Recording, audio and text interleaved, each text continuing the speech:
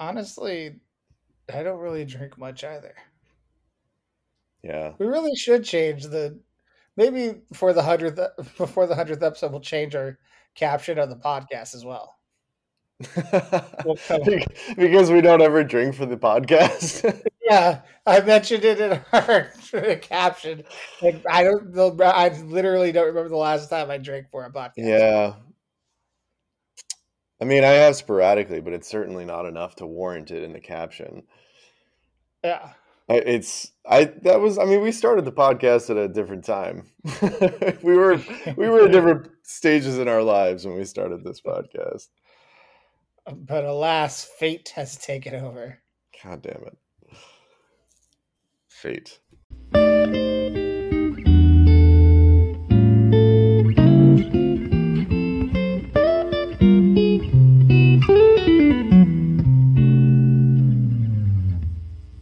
Well, hello and welcome to Bromancing the Stone. It's the podcast for myself, Renee Sanchez, and my good buddy, Max Lyon. What's up? Watch rom-coms and then record our thoughts and place them on the internet for the tens and tens of listeners listening pleasure. And Max, how are you doing on this spooky recording of the episode? Happy fucking Halloween, dude. We don't really celebrate Halloween anymore, do we? No, we celebrate by recording a podcast about rom-coms. Hell yeah. And then releasing it the day after in November. I mean, this episode is a good way to kick off November, I feel like. So I think we did it. I think we did it right. Our Halloween plans are the only ones that make sense. Yeah. Yeah, I mean, I just, look at it as, fate just kind of took over and led us here. And speaking of which, we watched a movie that was all about fate in Serendipity. Serendipitous. As I said in the last episode of the podcast, according to the stand-up comedian Nick Thune, serendipity, which is a word that John Cusack ruined.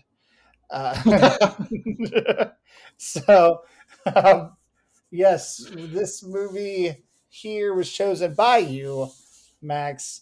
Initially, you thought you hadn't seen it, and then as we were watching it, you said you might have. Yeah, I know I have at least seen parts of it, because there were certain scenes that definitely I had some deja vu with. Like, let's see, what was it? Something in the beginning. I don't even remember now. That's how little of it I actually remembered. So that's why I'm wondering if I've even seen the damn thing before. And I couldn't even tell you when I've seen it. Yeah. I knew of this film. I haven't seen it myself, but I knew of the film. Where I knew I knew Kate Beckinsale and John Cusack were the principal leads. I knew about that the beginning of the film was set around the holidays, although I thought it was more of a holiday film than it actually is. It's not nearly as much of a holiday film as... glad it's not, yeah. Yeah, because we thought it might be when we first started watching this. We're just like, shit, we should have saved this for another month into December. But it worked out. We're okay. It was just enough of a holiday splash to remind you that the holidays are coming up.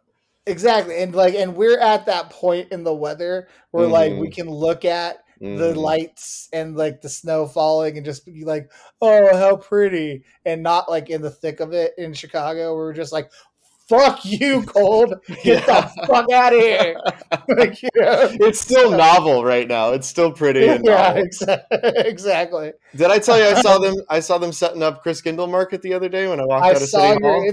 I saw your Instagram story at @the_Lionhearted on Instagram, and I saw that they were setting it up, and I was like, hey, that's cool. Yeah, it's so cool to see that again because we didn't have that last year. Yeah, and right now it seems like people are going to be able to go enjoy all that until you see the COVID cases rising. Speaking of spooky.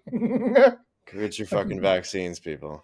Yep, get your vaccine and you Get your get booster. that get that booster up in you. I looked into get that booster up in you. I, I looked up my eligibility for the booster the other day, and it was like I just went through the. It has like a general questionnaire, and I went through it as honestly as I could, and it was like you're not eligible yet. And then I went back one question and answered it differently, and I was eligible. And the one question was, "Do you feel like you work at a place of office that requires you to have a booster, like because of your safety?" Wow. And I went, "Yes," because Yeah. fucking City Hall, man. Like, I mean, yes and no. I feel like you could just say that about any public place right now. right? Like, I have to go into work 5 days a week and deal with all different kinds of people. Like, I feel like Yeah. that counts enough as like I'm not working from home 5 days a week, so yes, I do need a booster shot. Or like, or I mean, if I work from home and live alone, but I'm a danger to myself. So yes. Um, Oh, I opened the window today and someone happened to spit on me. Cool. That would be my luck. I live on the second floor, and people like to smoke cigarettes down in front of the apartment, and sometimes I can smell the cigarette smoke. That's a danger to me. So Seriously? therefore, no, not well, not yes, but no. Oh, Like, okay. because like it happens very, very seldom, and on top of that, sometimes it's not cigarette smoke, sometimes it's weed smoke, which is kind of nice. That's when you open the window up and you're like, yeah, give me some of that. Which there, that's where I'm a danger to myself because I'm passing the COVID stick, aka the joint slash bed. You're just quarantining yourself, and the moment you smell weed, you're like, fuck quarantine, gimme, pass that shit up. There should be a weed strain called serendipity. I'm There has to be one. there has to be. I'm sure Google that. that's Google that shit, Max. all right. Google All that right, shit for the I'm on it. people. Weed Wow. Yes. strain Google it while I serendipity. cough. Serendipity is a hybrid marijuana strain. Boom. Hey. Um, let's see. Leafly, what you got? And drum roll. It says nothing helpful. Never mind. All right, cool. But it is a strain, so It is a strain. therefore, It's a hybrid strain. Yeah. therefore, ergo, we as a society have made it okay, have achieved what we needed to achieve in this world. Um, It sounds like it's more of an indica strain or indica heavy hybrid. So there you have it. there, that It gives you a happy, peaceful, calm, and lovely high, according to this one reviewer on Leafly. so it's a Bob Ross painting of a weed strain.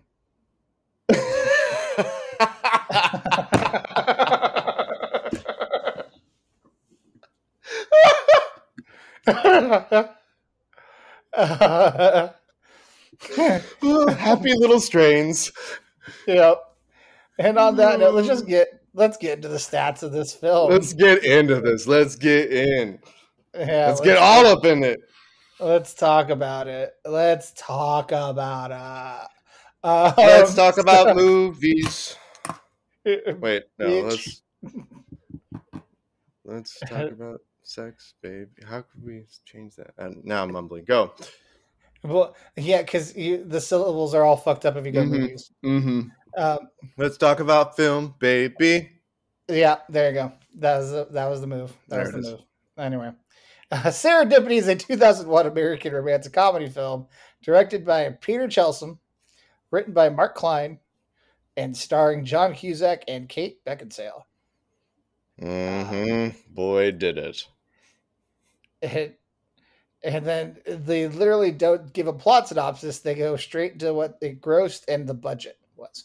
So I'll go The, to the plot the here. plot synopsis is the same as the title. It's just serendipity. um, I'll give the very beginning of the plot synopsis here. During the Christmas season in New York City, Jonathan Traeger, played by Cusack, encounters Sarah Thomas, played by Kate Beckinsale, at Bloomingdale's while they attempt to buy the same pair of black cashmere gloves. While they are both in relationships, a mutual attraction leads them to sharing dessert at Serendipity 3. It's actually Serendipity 3, but they don't mention the 3 part because it'd be weird to call the film Serendipity 3 if it's the first. I would have been the one that would have been like pushing for that title in the executive meeting. Like, no, I want to confuse the fuck out of people. Let's do it. Where's 1 and 2? I need to complete the trilogy. And while at that dessert, Sarah reveals her opinion that fate determines many of her decisions in life. And then and then chaos ensues. Chaos ball. Yes, it's how much do you think it costs to make this film? Let's see. I'm gonna say 20 million. Not too bad. 28 million. Okay. Because it not only filmed on location in New York, but it also filmed it. It actually filmed on location in San Francisco. And then, and then New Jersey and Ontario also were used. Why is Ontario, Canada, such a hot province to record movies in? Not too far to travel from New York City to Ontario, and Canada makes it cheaper to film. Okay, so it's literally the same reasons that Georgia's a movie making hub now too. Yeah. Basically, like certain places will give you tax breaks, just like, hey, here you won't have to spend as much to make your film here. And Canada, then you're also talking about the like money transfer rate, and I still think even though the dollar has fallen down, the Canadian dollar is still worse than the American dollar far as like you can still get more bang for your buck with the American dollar in Canada still. So there's that. So it's all monetary bureaucracy crap. You know what I'm saying? Yeah. Basically, all the stuff that Jeremy Piven's character was talking about when he was talking to that dude, trying to get the name for the apartment in the film. But anyway, 28 million is how much they spent on making the film. How much did it gross in the box office? I don't know. When was the height of John Cusack's career? Are we in it? Is this it? 2001? He'd been around since the 80s, so. Well, when was, and also Say Anything is off the top of my, 89? Say Anything was 1989. Yes. Are you fucking kidding me? I had no idea. Wow.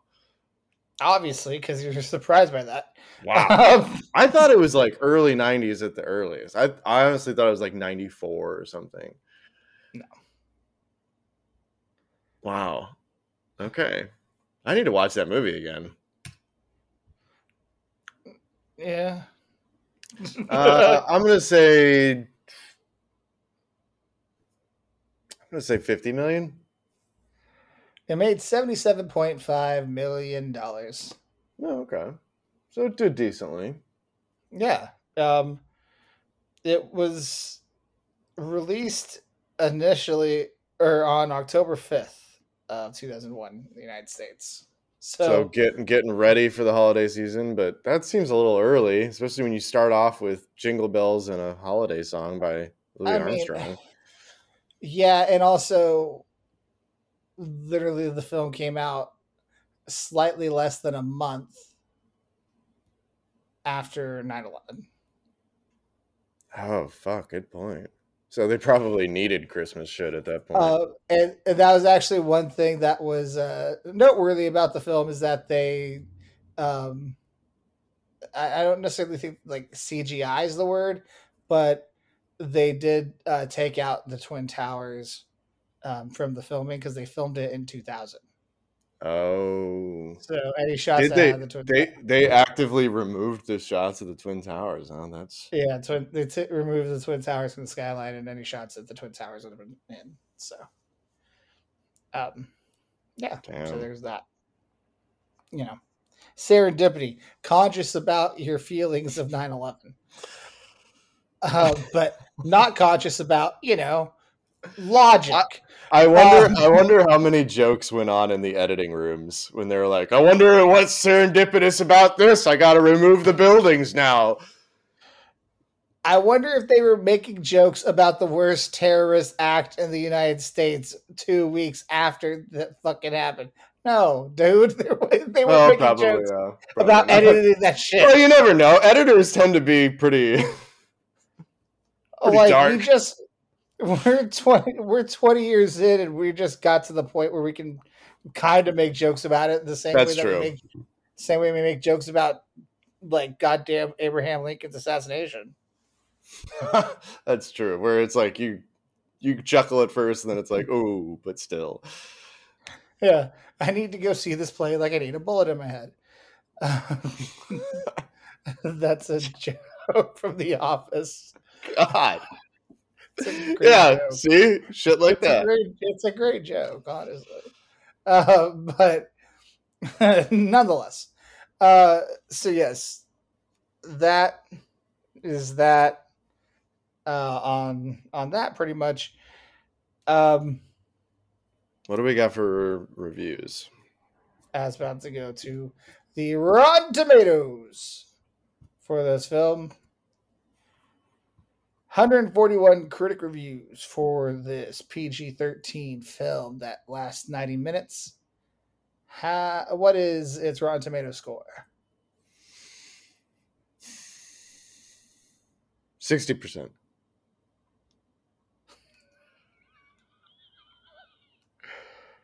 Wow.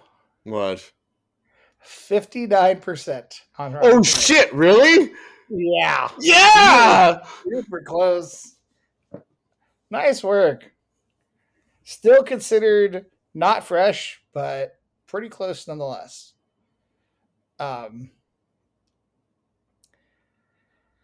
Let's get into some of these these reviews. Todd McCarthy of Variety, considered a top critic, gave it a negative review and wrote, Serendipity will serve as an excellent gauge of any viewer's tolerance level of schmaltzy contrivance and manipulation. I can't say that word. Contrivance. Contrivance. CONTRIVANCE. Google that pronunciation. Contrivance. Contrivance. I mean, It's like it's one of those words where that you read it and your brain says it a different way. Like it doesn't look like contrivance. But also if you like say it in a different way, like in a different form, like not contrivance, but like, oh, that's contrived. Like I've used like very rarely, but I've used contrived, or I've heard that like, oh, that was very contrived, or blah blah blah, set aside, yada yada, but all that shit. And so the critics' consensus was light and charming. Serendipity could benefit from less contrivances. And then that first one talked about basically this is a test in your level of how much are you willing to deal with schmaltz and contrivances and manipulation. Mm. Another review by a guy who gave it 1 out of 5. Rob Gonsalves of efilmcritic.com wrote, the goofiest movie Nora Ephron never wrote.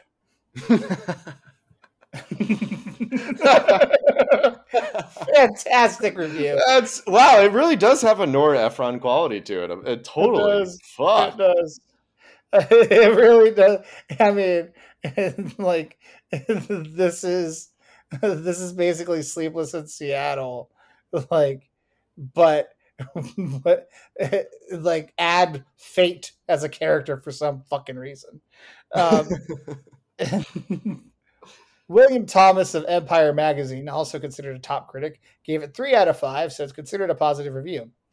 Uh, he wrote, "There's nothing special or remarkable, but it's amiable and entertaining enough to make you forget that it's directed by the same man who brought the world Town and Country," which is a film that's considered one of the worst films ever made, and performed as such in theaters.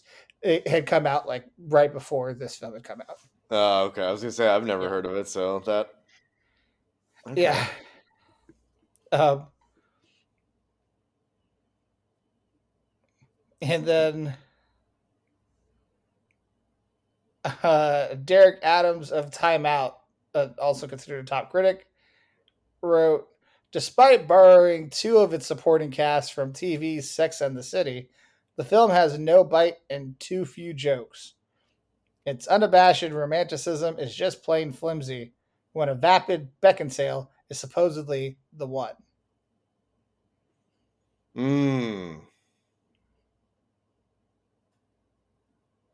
Yeah. That the last part of that one I'll agree with, actually.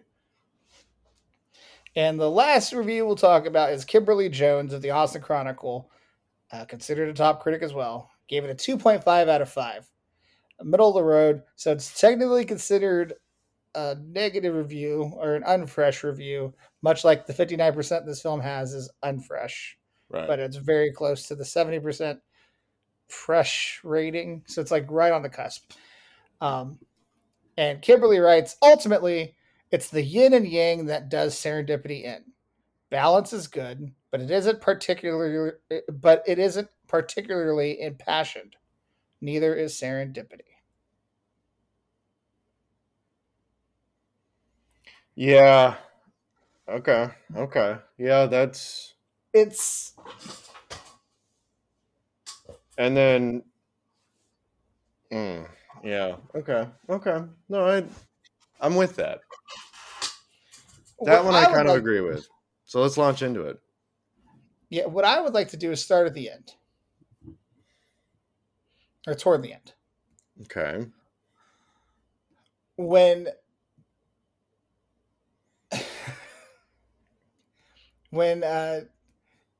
John, I just realized John Cusack's character's name is Jonathan.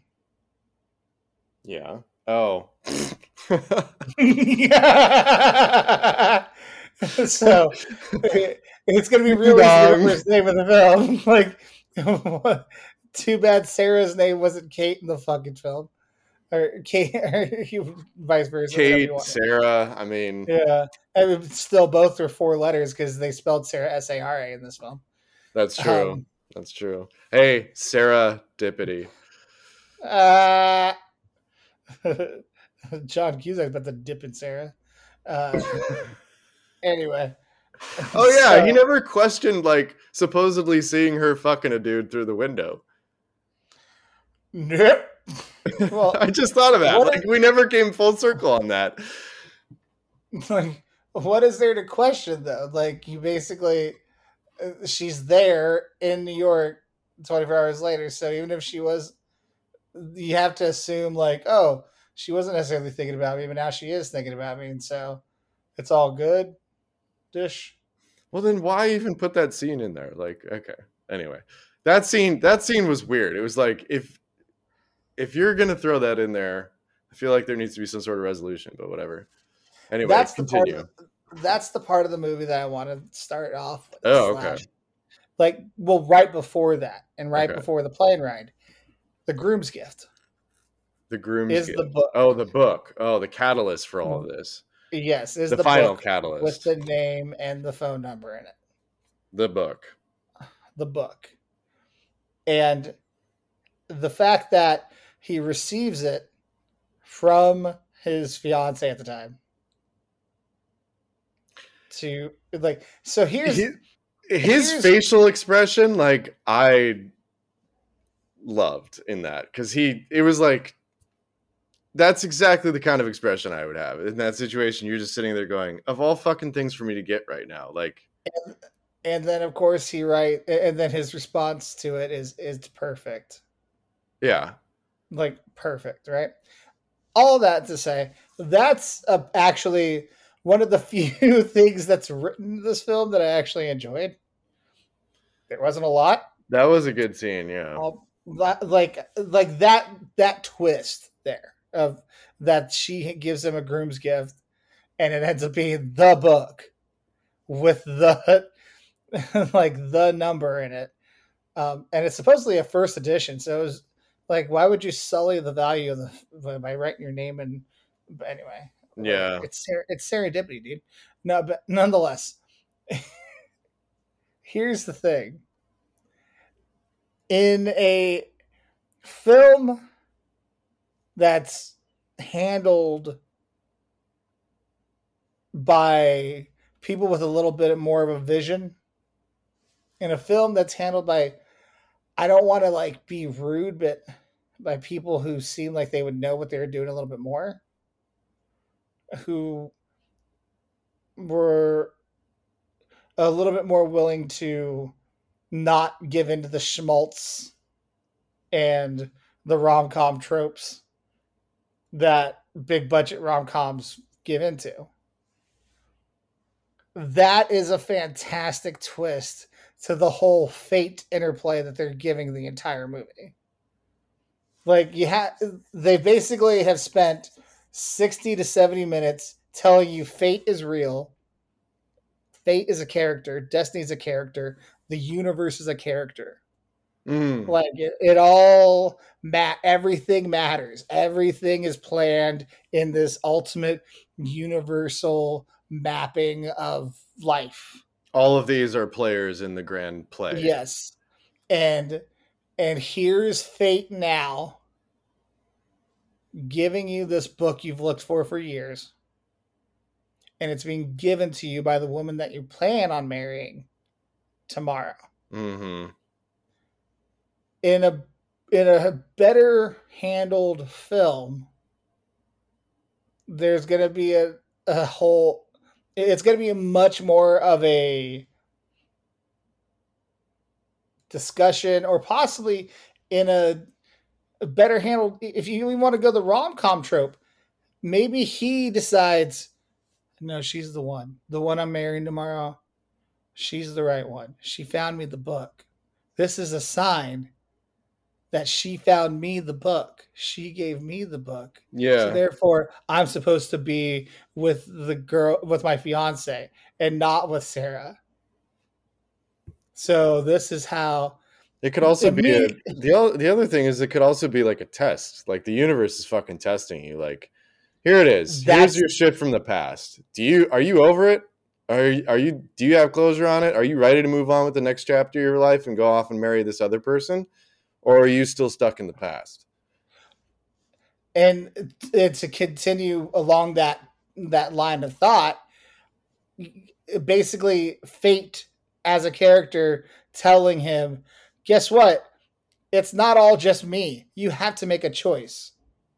You have to put some work into this, and your thoughts on fate controlling everything are incorrect slightly. Right. Like I'm a part of life, but you have to make a final choice. You're the one who you have to put some sort of work in here.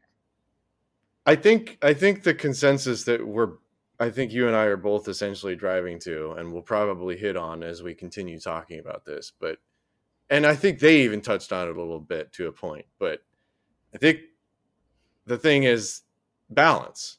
Yes, I like to believe that there's some sort of larger scheme at play here, whether I'm not going to sit here and pretend that it's some conscious plan necessarily, but there's 8 billion other people in the world. There's all these other universal environmental factors that are out of our control.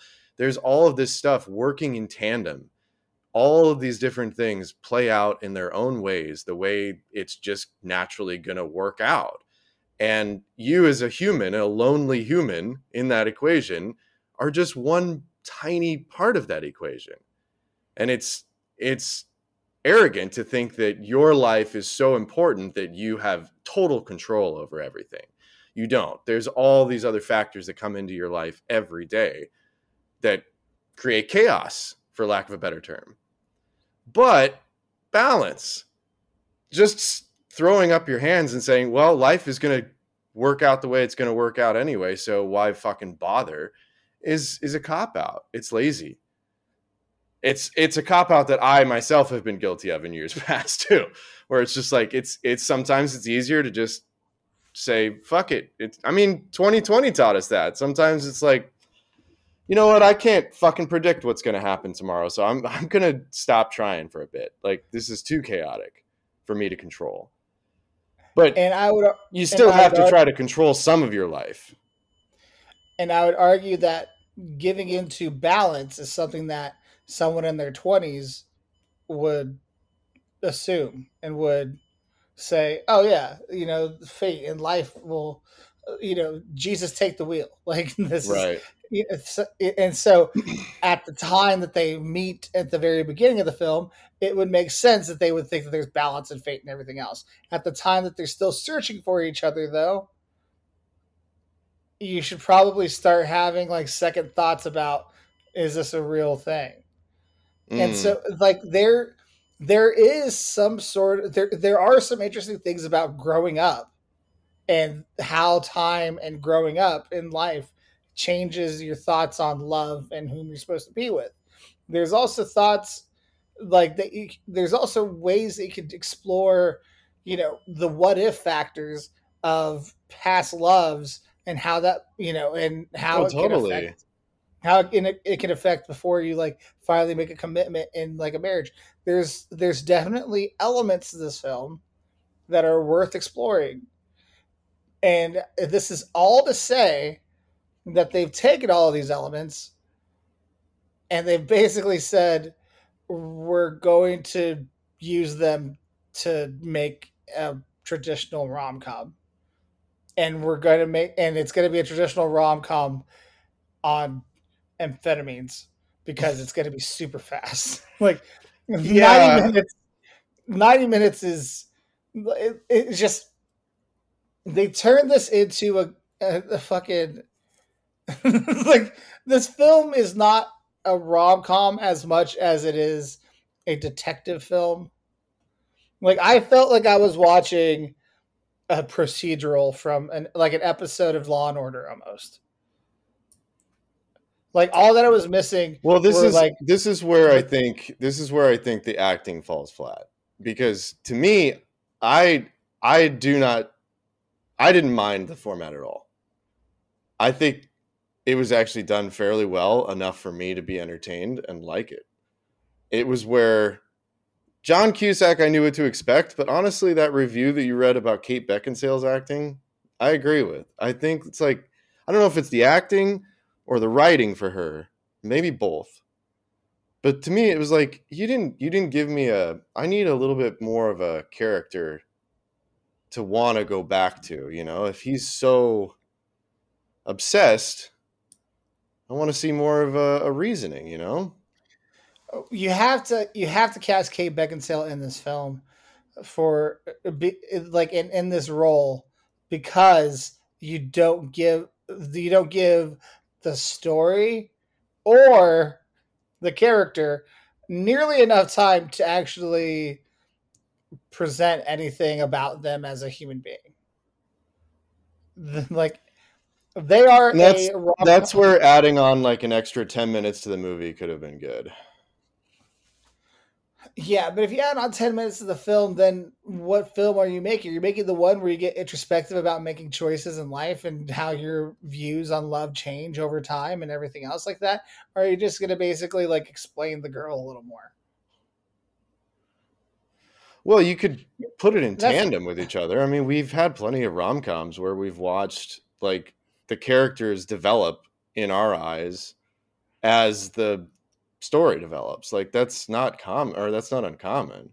They could have easily kind of interspersed in a little bit more character development along with this whole undertone of fate and the choices that we make and growth. I loved that theme. I loved the theme of knowing, like, once you told me that, I wish they'd told us it had been 10 years, but once you had told me that it had been 10 years since the very first encounter, I liked seeing the progression of, like, oh, Kate Beckinsale's her character's opinion changes as she grows up. She matures or becomes more cynical. Either way, it's nice to see that progression and that life lesson, that your perspective on life changes. But you could have interspersed a little bit more character development other than her just like not wanting to marry this weird Indian music playing dude and, you know, moving to San Francisco to be a therapist.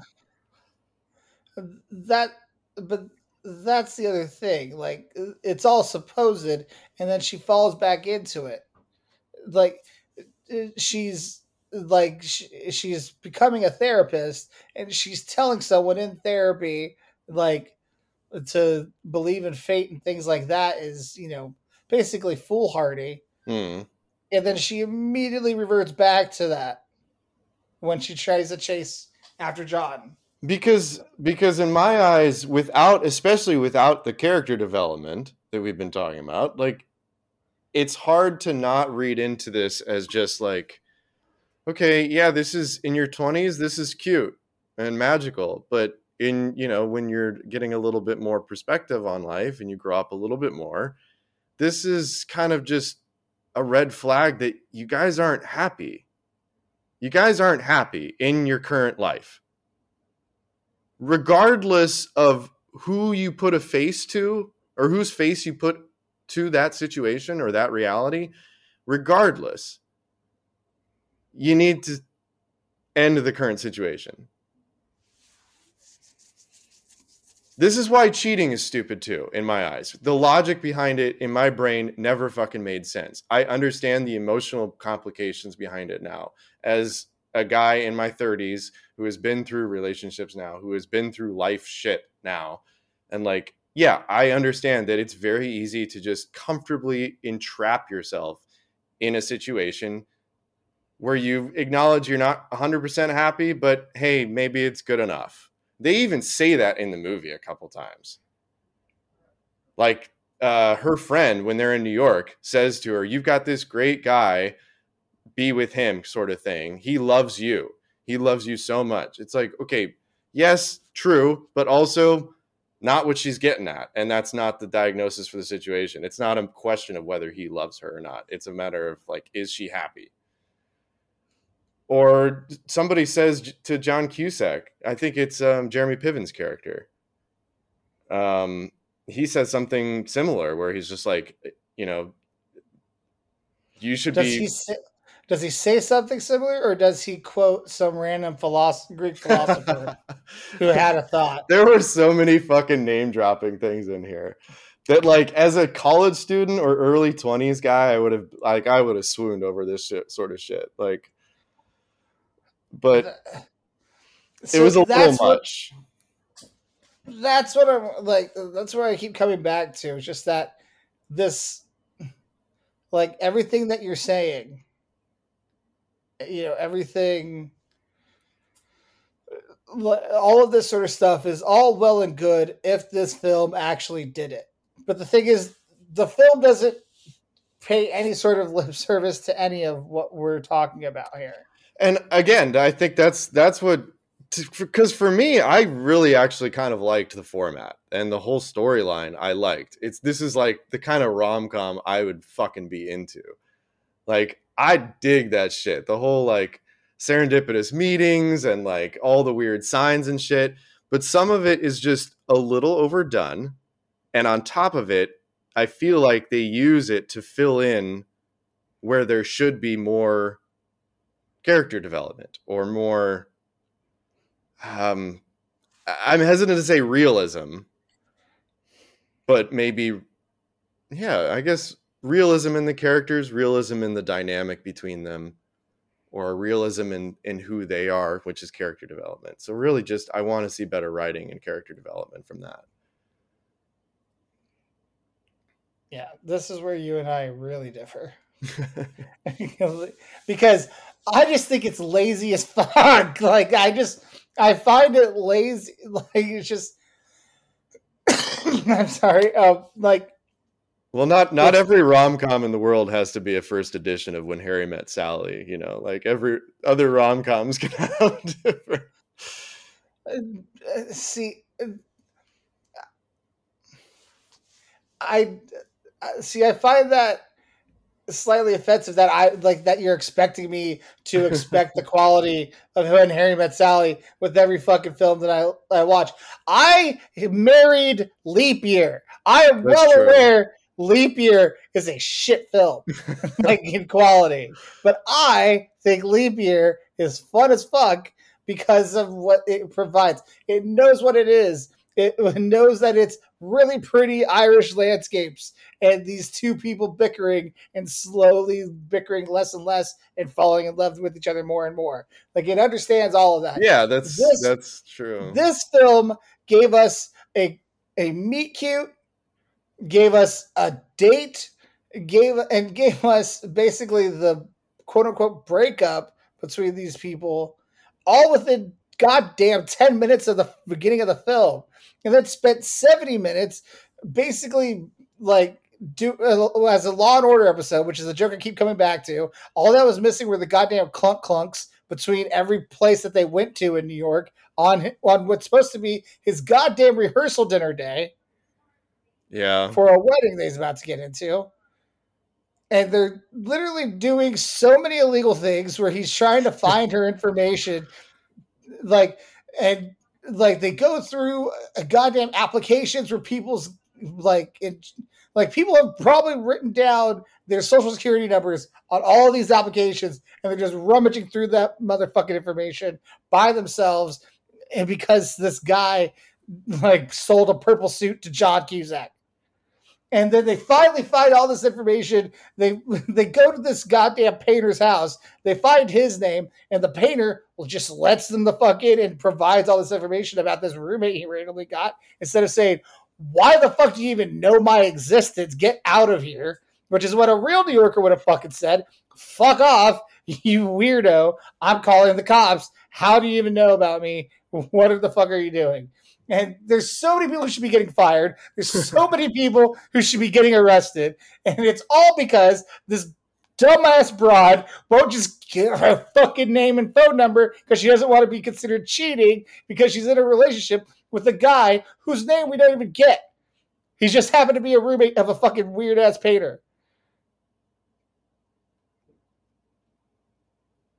You feel better? That's why this is a frustrating film, because there are bits in there that we have talked about for the first half hour of this podcast where you can actually create something of quality and of note.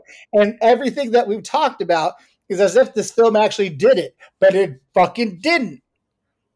Instead, it went the absolute ludicrous route of how in the fuck instead of actually being something of quality. And that's it. Well, so it's just I just don't have patience for this film because it just was like, hey, we could be better, but we only got 90 minutes. Why do you only have 90 minutes? 'Cause yeah. They did it to themselves. It's like, why are we watching we even mentioned it earlier. Why even include the scene of the sister begging a dude if it's not even going to be brought up when you fucking see her in New York in less than 24 hours from when you saw her supposedly fucking a dude? Again, there's so much there that I actually do like, but it's like you're leaving out a few really big portions that it's like, yeah, that scene is you don't need it. So how about we take some of that out?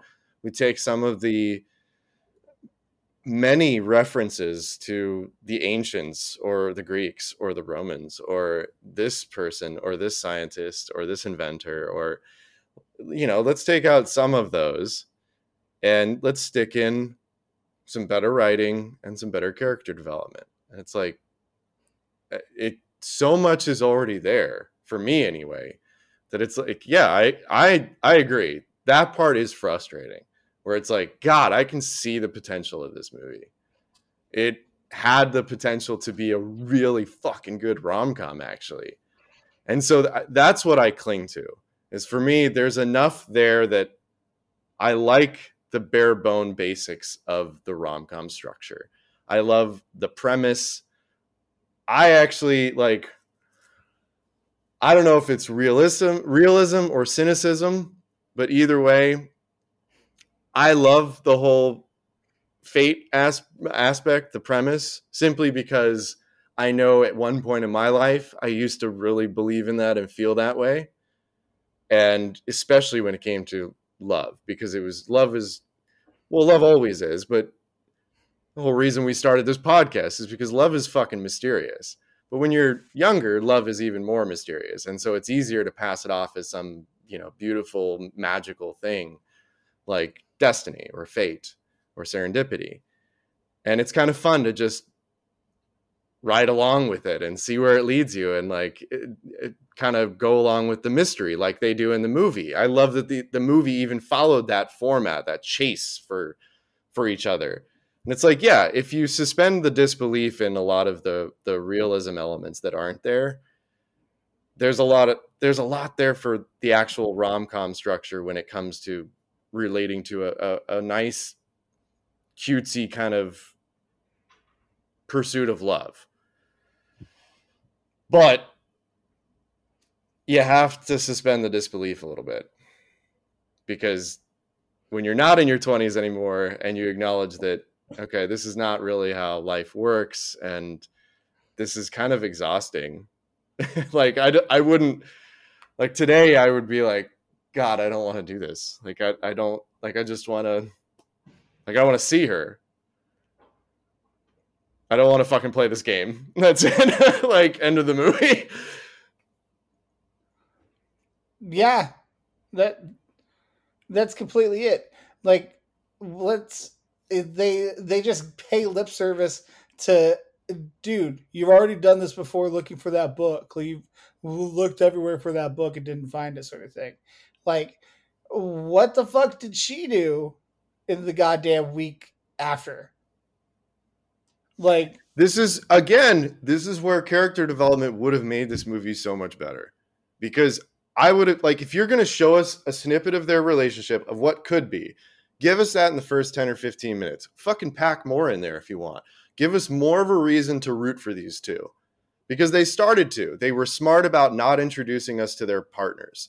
They just told us in passing that they both were involved. We never saw a face. We never even heard names. It was just an accepted piece of knowledge.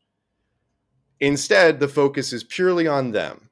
It's just how they're starting off the development and their dynamic, which is great. From a rom-com perspective, as an audience, we need that. Give us more. Give us even more reason why they're so fucking good together, why they're so cute together. Like that elevator scene, as cheesy as it is, when they're like trying to chase each other and find which floor they're going to land on, and you as the audience know that they both picked the same floor, but of course they don't run into each other, so it's like gut-wrenching to have to watch.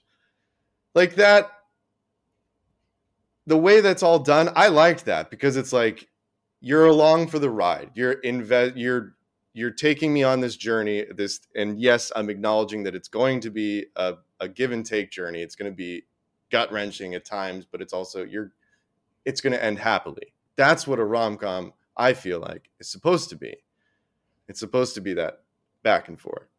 So they give us all this, and then, like you said, they give us a breakup where they go their separate ways.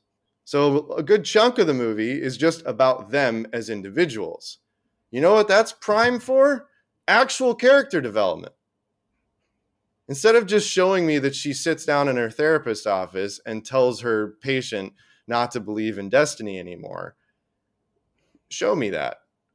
Show me how over the next 10 years from that meet cute, her perspective on life changes. Show me why. Little snippets of why.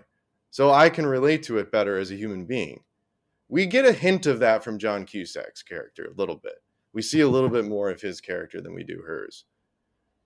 But really all they focus on is like friendship dynamics. And I get that that's a big portion in life too, but like we don't learn a lot about the individuals themselves. And that's where it would have paved the way for a much more concrete, realistic, and founded like actual romantic storyline. Because then when they finally do meet back up, then it's like, boom, okay, finally, like, yes, I want these two people to meet because I've been watching them grow as people. And yes, even 10 years later, I think they're still fucking good together. They should meet back up. When they don't give us that, I'm still left with the question of, are you guys actually meant for each other, or are you just using this as like a scapegoat to a face, a label, as a way to identify your unhappiness? Like, regardless of whether you two know each other or not, Kate Beckinsale's character does not want to be in the relationship she's in. John Cusack's character does not want to be in the relationship he's in, regardless of anything else. That needs to come first. And as a rom-com, I feel like if you're going to start touching on that sort of shit, you can't just not talk about that. That's real life. That's the human character development I want to see. They're struggling with these real world issues right now that like you're in a situation that you don't like. They even say it in the movie. Take control of it. Fate is just an excuse to not take control of your life and not change the situation if you're not happy with it. They don't. They never do that. They just run towards each other.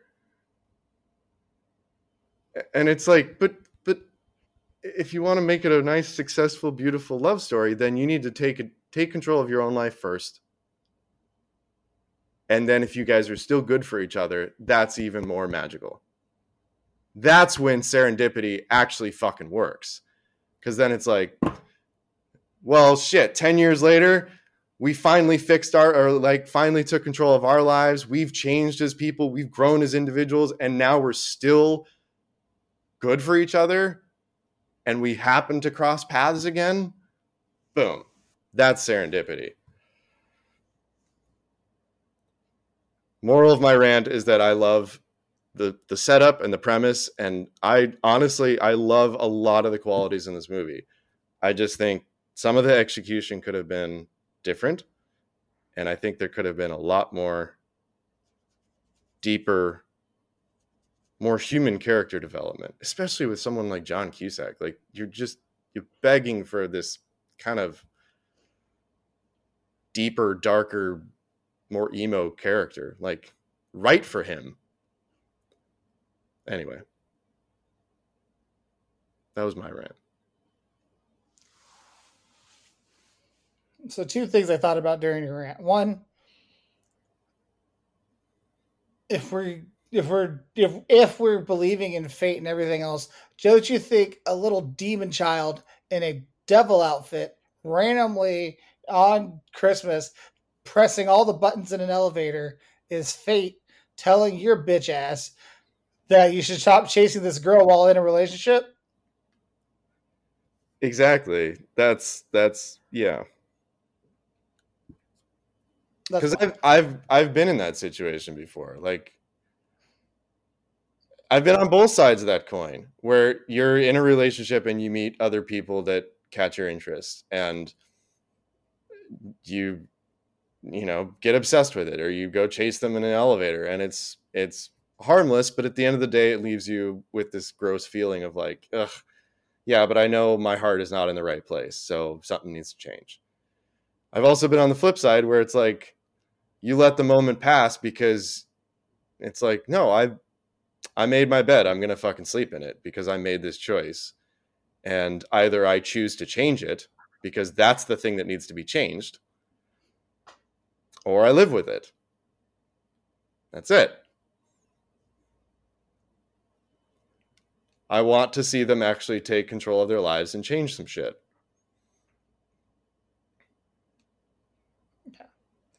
And here's the second thing that came to my mind. And I mean, I think this is just a difference in how we view things. It is what it is. I look at these films as a fully cooked meal, and I am grading it as such. Does it taste good? Does it look good? So on and so forth. And I feel like you view this as not not necessarily as like a fully cooked meal, but like you're willing to give credit to like I swear there's it's going somewhere. It feels like this meal was never cooked, but they bought all the ingredients and they never gave you a recipe, and you're just like, oh well, that's a good ingredient, and that's a good ingredient, and that's a good ingredient, and that. I mean, I'm sure they could have made something nice here. Let's go ahead and give it partial credit because they at least chose really good ingredients. I personally, if I went somewhere and I saw someone just had a bunch of ingredients, it didn't make me the meal that I was promised when I agreed to what. Like, I feel like I went to a restaurant expecting a meal, and then someone said, "Well, I got all this shit. Why haven't you cooked it? Why is it not here? Why is this meal shit?" Like, this is like you have all these ingredients, and then you just like it'd be like if you had a really good meal, and then you threw it all in a pot with water, boiled it, and then said, "Hey, here's some soup." This is soup with shredded cheese that got boiled, and like a chicken that got boiled, and like did you even put salt and pepper in this bitch? Like, is there any broth? Like, what? There's nothing. There's just like a bunch of shit thrown together here. That's that's what I see and I feel when it comes to this film. And I get where you're coming from. And I understand all that you're saying. And I get being able to give in to the whimsy of serendipity and fate and everything else. But I just can't because I expect an actual meal to be cooked. Well, I think we've talked about this before in other movies, and I'm trying to remember which ones may have brought this up, but we have disagreed on that the whimsical stuff before. Yes. Yeah.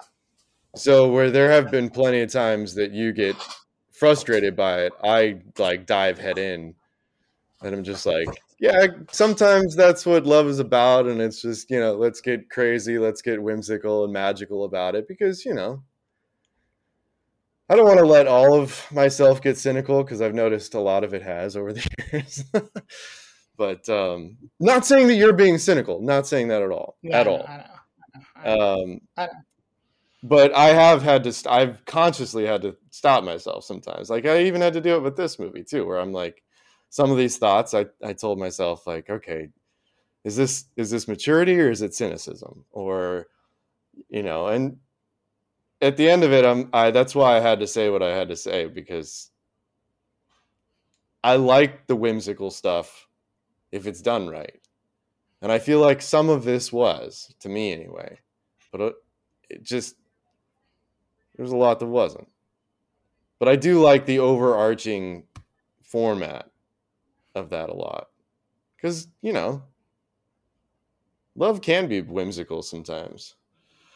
At least I like to think that there's some, I don't know, a little bit of magic left to it, Yeah, the world gets scarier and,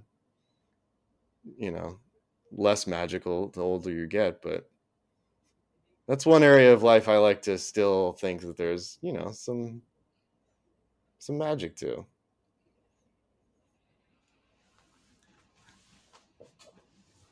I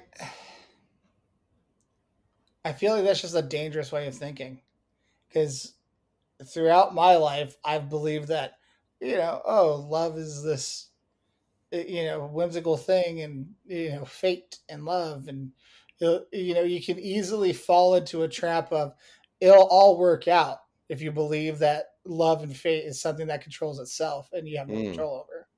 And if you allow that to happen, then you don't put in any work, and then nothing happens. And then you wonder, well, why hasn't anything happened yet? And the reason is because you didn't put in any fucking work. You just expected things to fall into your lap. And Yeah. unfortunately, through my teens and 20s, and even to now, like, I've realized I've never been in a relationship because I've never really put in any work into trying to meet someone because of a myriad of reasons, but mostly insecurity. And so, insecurity about myself. And so, with along all that is to say that the what am I trying to say? Like, well, that's okay. So, like, with this film, I just feel like you could easily, like, in your younger days, say, "Oh, fate," and this and that and the other. But you, like, what really gets them together is all the work that they fucking put in to trying to chase these signs. They spent a whole day. How much money did they spend in fucking cab rides? How many laws did those guys break in order to find her information? And also, she buys 2 plane tickets to New York under the guise of Post having 9/11. her. Well, no, it was filmed in 2000. I know, So but I know, but it's a funny joke. That's a funny joke. It was a good joke, but she buys plane tickets and is taking her friend to New York for her birthday, and so on and so forth, just to try to find this guy. And it's like you're like they the moral of the that's story. where it had the Sleepless in Seattle vibe. Well, that's the moral of the story of this film. That's what people need to take from this fucking film. They put in the work, and then fate did the rest. It took a whole fucking day for John Cusack and Jeremy Piven to chase this fucking pipe dream, realize, then they gave up on it, went to the rehearsal dinner, and then fate gave him the book. And we're back to where we started. That he got the book from the fiance. And so the fiance basically, so that kind of answers like what I thought about at the very beginning, which is the fiance is a conduit. It's almost as if she's fate itself. She's meant to bring the book back into his life too. Yeah, just saying to him, "Here you go. Here's your reward for finally putting in the goddamn work to find this lady." Because they never tell us how much work was put in after that initial meet cute. So that's what that's what the story should have been. Of course, this film is clunky as fuck, and it never really works. So, anyway, let's go into. I mean, what?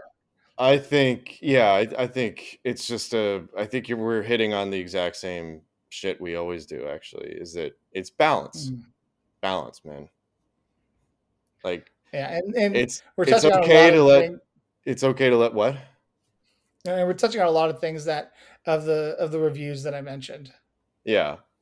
Yeah. And I think they even mentioned that in the movie too, that something about balance, that you're not supposed to let fate control everything, and you're not supposed to think that you can control everything. Like, it's exactly what we're hitting on, is that, yeah, if they don't put the work in at all, then it's like, well, fate's not just going to do the whole thing for you. You got to, like, fate already brought them together and had them have them have a meet cute, and then you got to put in some work to prove that you want to continue that opportunity. Yeah. Shit that I'm always guilty of. Like the mailroom, or not the mailroom, the records room scene where they're thumbing through all the carbon copies and they finally get the address, or they finally get, what was it? The smudged last name, but they have an address. And Jeremy Piven is like, well, I was like 7 years ago. She's not going to live there now. And they're like, they both get downtrodden, and like you can visibly see John Cusack just like slump, and is like, yeah, fuck, good point, kind of demeanor. And they're like, he's about to give up, where it's like, yeah, I do that shit all the time. It's like one little tiny hurdle, and it's like, well, I guess it wasn't meant to be. Oh well, let's give up. And then immediately, what's his name? Levy. What's his fucking name? Eugene Levy. Eugene Levy. How do I forget Eugene Levy? That's our alma mater town. He just says, you just do like what was it? You do like a reverse lookup or whatever, or you just go to the rental office and find out who was there 7 years ago. It's not rocket science. That's a little push that like even someone like me always needs, where it's like a little reminder, like, yeah, this is just a little speed bump. It's not, you don't need to give up. You still need to put in a little bit of work if it's something you really want. So that sort of shit is like, I think that's better to take away from this movie. That it's like, it's a give and take. It's not, this really should be called like serendipity and whatever the opposite is.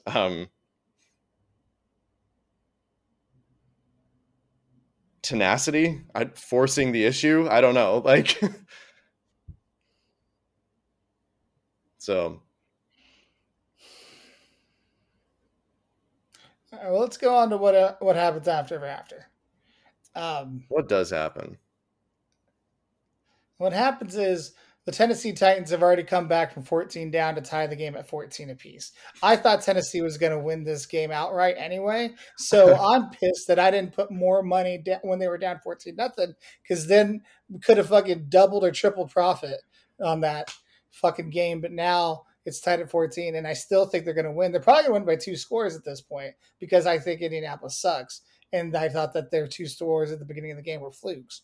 And I'm pissed that instead I was talking about this dumb fucking movie instead of making bets on the NFL games that are currently happening as we're recording. That's what happens after Ever After, because this is now 20 years in the future from when this film was made. So let's get to the kiss of the film. The kiss of the film is at the very end, where they're at the roller rink because it's not the winter, but it does start snowing, because they do mention the weather. This is quite weather we're having here in New York City. You know, the weather's a little chilly for the spring. I thought it was springtime here, guys. And then all of a sudden it starts snowing, and they kiss in the roller rink where they spent that night initially. I mean, I thought it was nice. Yeah, it was as nice as it as other rom-com kisses have been. It was as cinematic as you would expect, with the spinning and the snow and all so on and so forth and such. I'd give it a B minus. What do you think? Yeah, I'd give it a solid B. They tried. It was a good effort. It was a good kiss. Nothing special. Maybe even we don't see that much of them kissing, and nothing about them kissing is that great. Honestly, I'm this whole time I'm just remembering, like, I love Kate Beckinsale. Like, she's gorgeous. I mean, that goes without saying. But that's the whole reason they casted her. They initially wanted to cast Jennifer Aniston for this film, but Jennifer Aniston declined because she didn't want to be typecast into rom-com roles.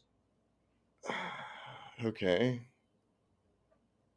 Yeah, I mean, I don't think Jennifer Aniston wouldn't have been a good choice either. Well, no one would have been a good choice that has any sort of acting chops.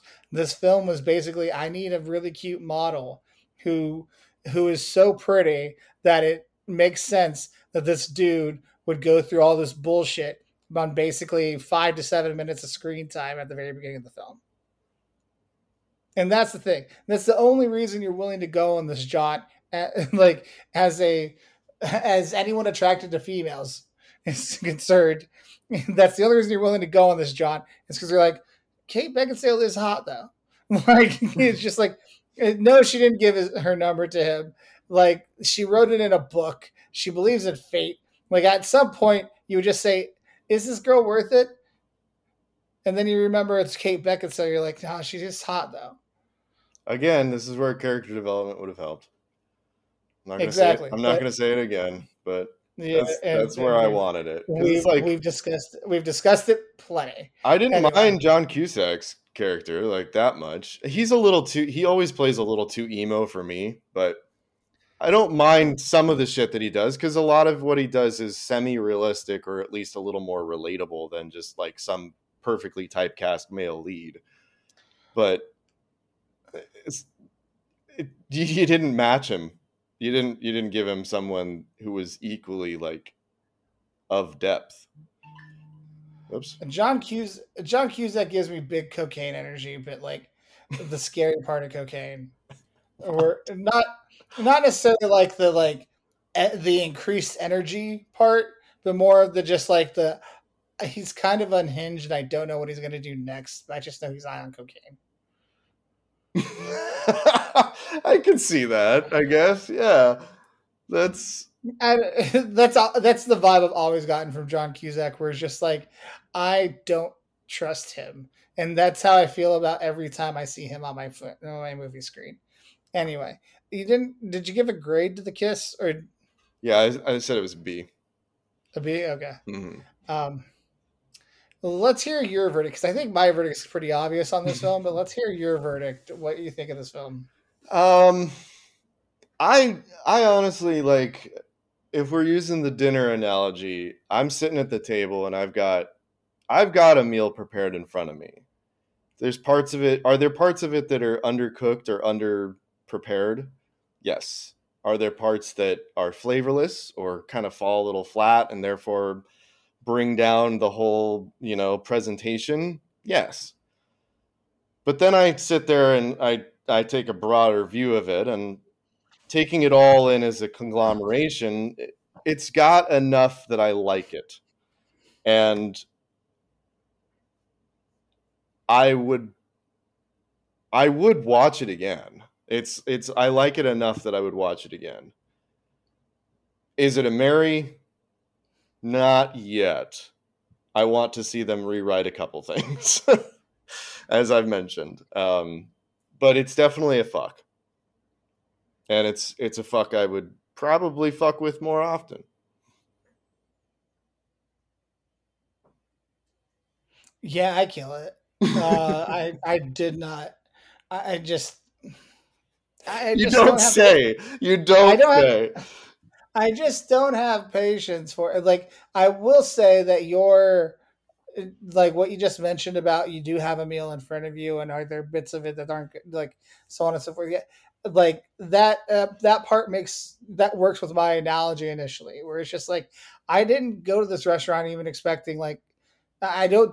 This isn't a Michelin star Yeah, yeah, restaurant that we exactly. went into either. Like I'm well aware. Like this is basically I went to a Five Guys. Like I like that I know what I'm getting when I go to a Five Guys.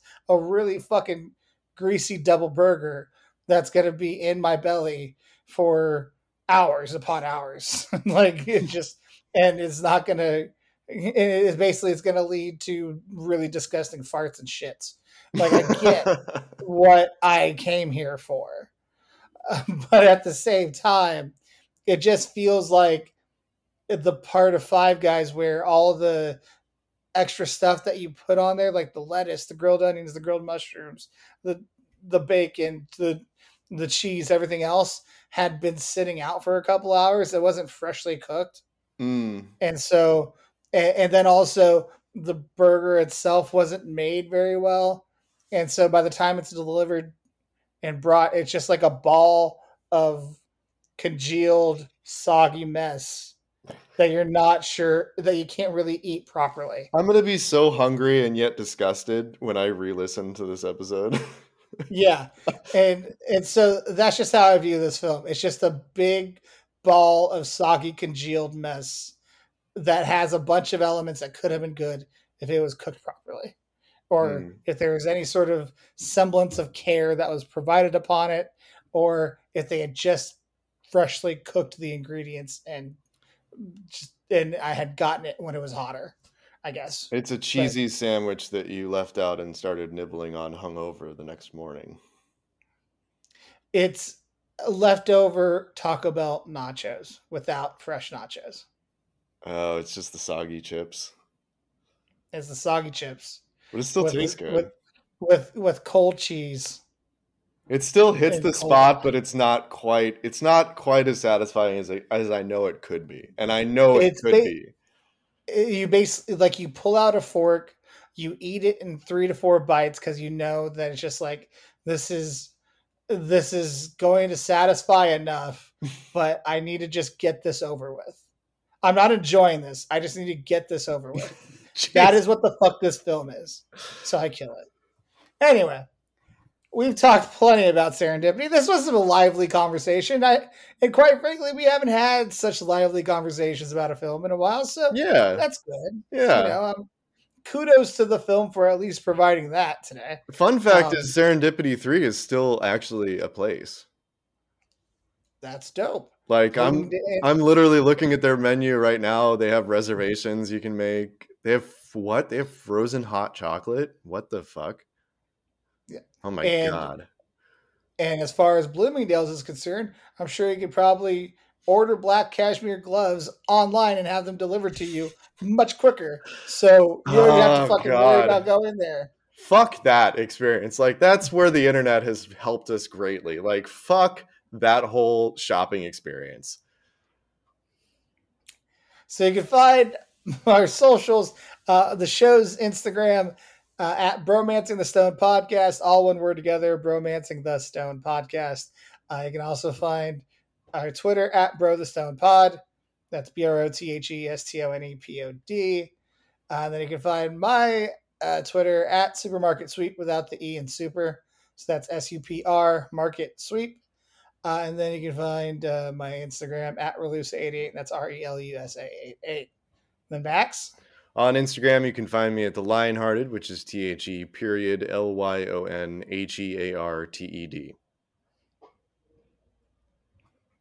Wait, is it underscore or period? Your period on Instagram, right? Period, yeah. Twitter is underscore, but I haven't I checked said that in a I while. said underscore at the very beginning of this episode when I mentioned your Instagram. Oh, did you? My I didn't fucking bad. correct it, so Womp womp womp womp. All right. yeah, Well, they'll find it. They'll find it. It's somewhere. it's my choice for a film. This will be episode 98 that we're approaching. Getting up there. And we have something special for you guys for episode 100. So basically be ready for that. So this is going to be my last choice for a little bit. Last choice of the double digits. Yeah. God, triple digit episodes, dude. Yeah, man. Yeah, man. So this film of people going through New York and everything else like that made me think of a film that I suggested to you a while ago when you're trying to look for a film.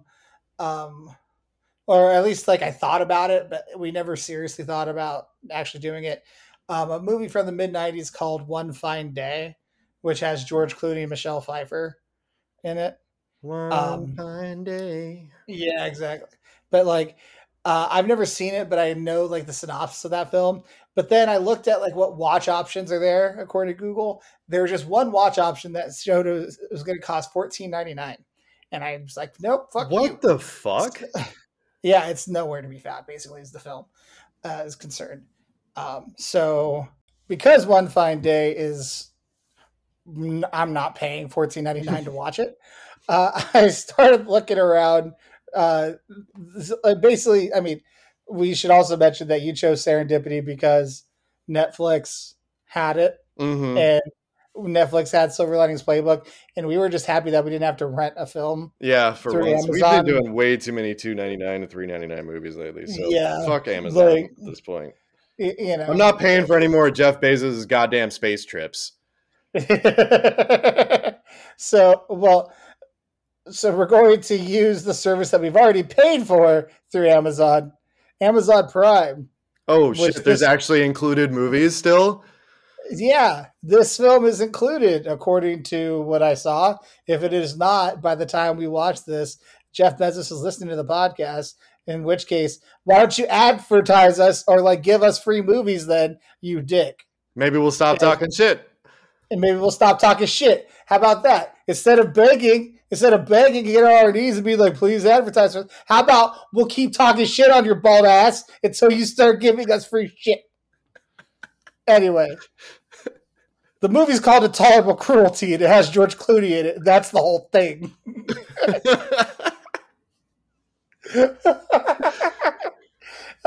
So yeah, But also, can we get a rocket named Bromancing the Stone now? yeah. That's I've upped the ante, bitch. You gotta give us.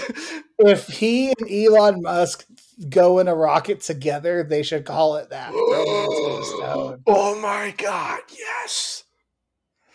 Yes, and then maybe we'll get lost in space, and then we They won't can have listen to worry our about it. podcast on the way up. Yes. Anyway, Intolerable Cruelty has George Clooney and Catherine Zeta-Jones. She dips below the lasers. No, she doesn't. Not in this film, though. But yeah, I saw it on there. It just seems But there's innocuous. always the chance she might. So that's why we have to watch it. Exactly.